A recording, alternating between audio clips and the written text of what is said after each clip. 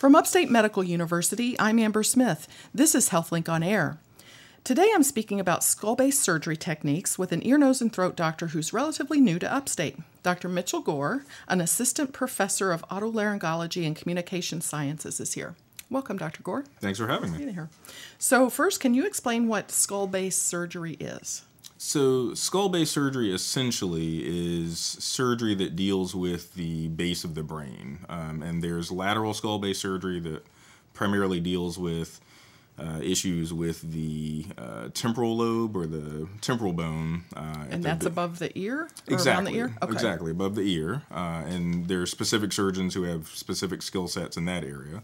And then there's the anterior skull base, which is the area below the frontal bone and the ethmoid bones in the middle of the skull, kind of between the eyes. And so a lot of that is done endoscopically, and so that's kind of my area of expertise. Wow.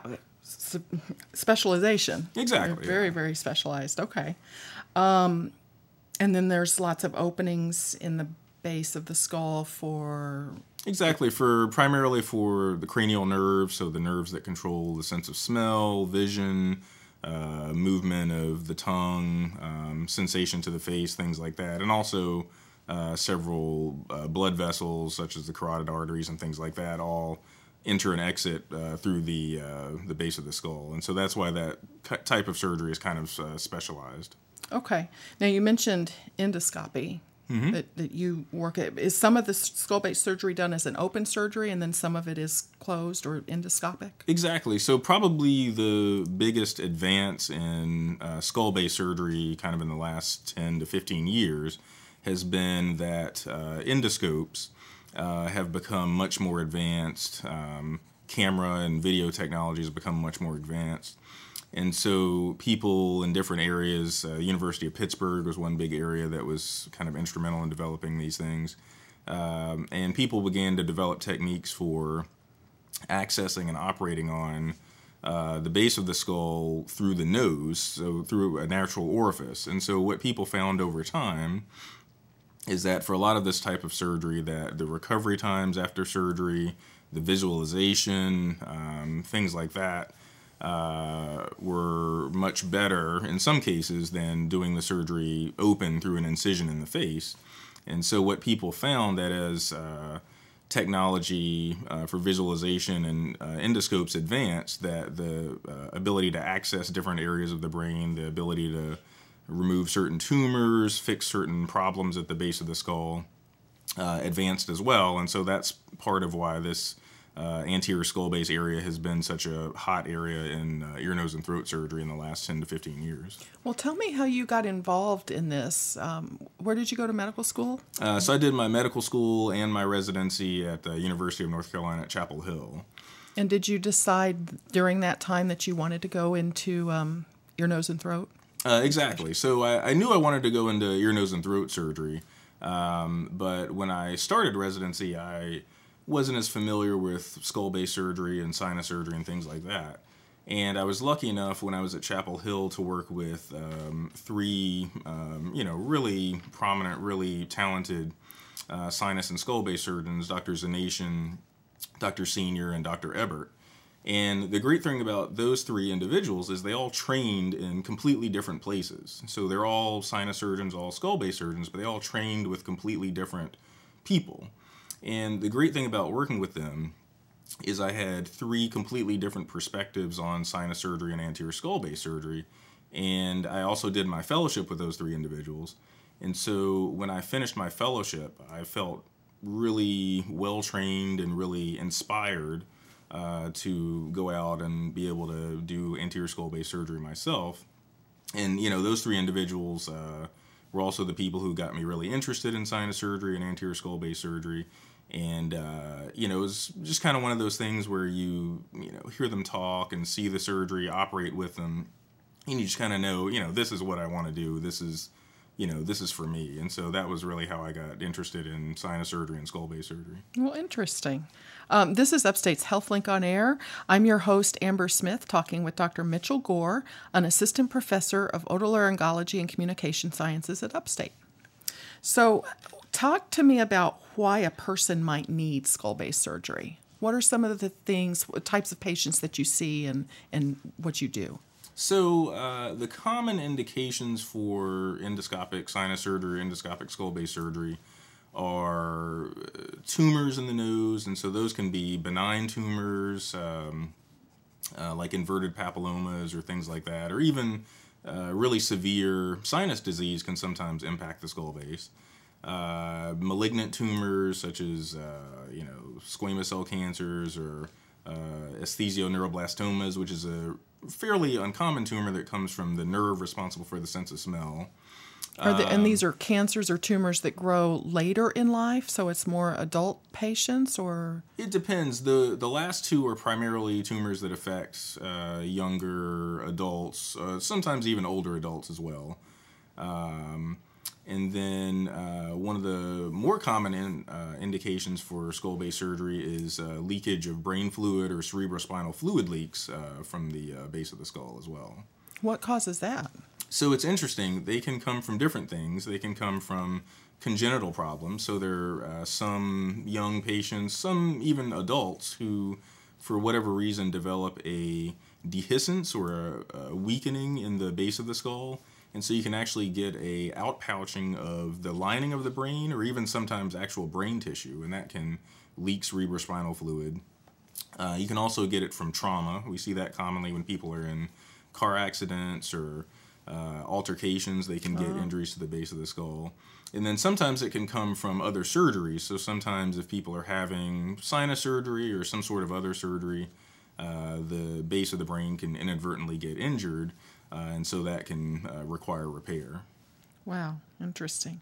It sounds like some of the work might overlap with neurosurgery. Exactly. When you talk, it does. And so at a lot of institutions, the neurosurgeons and the ear, nose, and throat surgeons will work collaboratively to do this kind of anterior skull base work. And so, for instance, if there's a large tumor that is at the base of the brain, but it partially intrudes into the brain, you'll work together with the neurosurgeons, sometimes completely endoscopically, sometimes part of it will be open, sometimes part of it will be endoscopically, and work with the neurosurgeons to remove the tumor, or if there's a CSF leak, you can work with the neurosurgeons to repair the CSF leak. And the nice thing about that is it combines the expertise the neurosurgeons have with the skull base and the brain with the expertise the ear, nose, and throat surgeons have with the skull base and the sinuses to really give the patient the best of both worlds with what they need.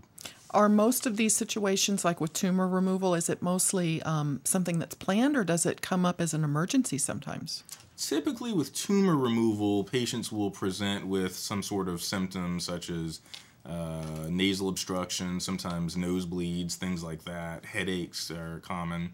And when they get their workup, a lot of times either examining the nose with the endoscope or getting imaging, like with a CT scan or an MRI, will reveal a tumor. And so typically those cases, the repair is planned. Occasionally, patients in, like a car wreck or something like that might present with a cerebrospinal fluid leak or something like that. So that might be kind of an emergency, but typically these cases are planned out very carefully in advance, and the surgical plan and the imaging is planned out very carefully. When we say tumors in the nose, we're talking about tumors. I mean, patients wouldn't necessarily see this tumor. It's a tumor that's deeper, right? They wouldn't be able to see it or necessarily feel it. Exactly. And so the symptoms of some of these nasal or skull-based tumors can overlap a lot with innocuous other conditions. So some patients with cerebrospinal fluid drainage might also have symptoms that are commonly seen in, just allergies or things like that. Sometimes nosebleeds or just stuffiness in the nose can be, pretty innocuous symptoms. And so an issue that is sometimes a lot of these tumors are found relatively late because the symptoms can overlap a lot with other conditions, and patients may not be aware that it's indicative of something more serious. Right. I can see someone going and just dealing with their sinuses all summer thinking it's been a bad year for allergies. Exactly. And ignoring. Okay, so once they find their way to an ENT specialist such as you, what do you tell patients about in terms of what they're looking at if they need to undergo a surgery like this? What are some of the risks, and how does it go? Is it a one-day surgery or? Well, it depends. In most cases, we will see the patient, look in their nose with the endoscope, get some imaging, develop a plan. We'll take a biopsy if needed, and develop a surgical plan. Typically, these types of surgeries are done in one day. Often the patients will have to stay in the hospital at least overnight or possibly several days. In many cases, the patients may have some packing in the nose, and that's to help with healing and help prevent bleeding. And so typically the packing will stay in a week, sometimes 2 weeks, to help things heal. Generally, the nice thing about doing these surgeries endoscopically is the recovery is typically very similar to the recovery from typical sinus surgery. And so that's one of the nice things, is that patients have a postoperative course that's closer to kind of routine sinus surgery. And that's one of the nice things about the advances with the endoscopes and endoscopic techniques. Are they out of work for a while after, or? Yeah, especially if patients have a cerebrospinal fluid leak, involved in the tumor, or if the surgery is purely to fix a cerebrospinal fluid leak. Generally, we'll have patients take it very easy for 4 to 6 weeks to allow the skull base to heal, so that they're not straining and increasing the fluid pressure around their brain. So we will generally have patients take some time off of work and take it easy for several weeks. Are there risks to the procedure that patients have to weigh and consider beforehand? Sure. So some of the risks of skull base surgery and sinus surgery are similar to other surgeries. The risks of bleeding, the risks of anesthesia, complications. Some of the risks inherent to skull base surgery are risks of nerve injury, so muscle weakness or facial weakness, facial numbness, things like that.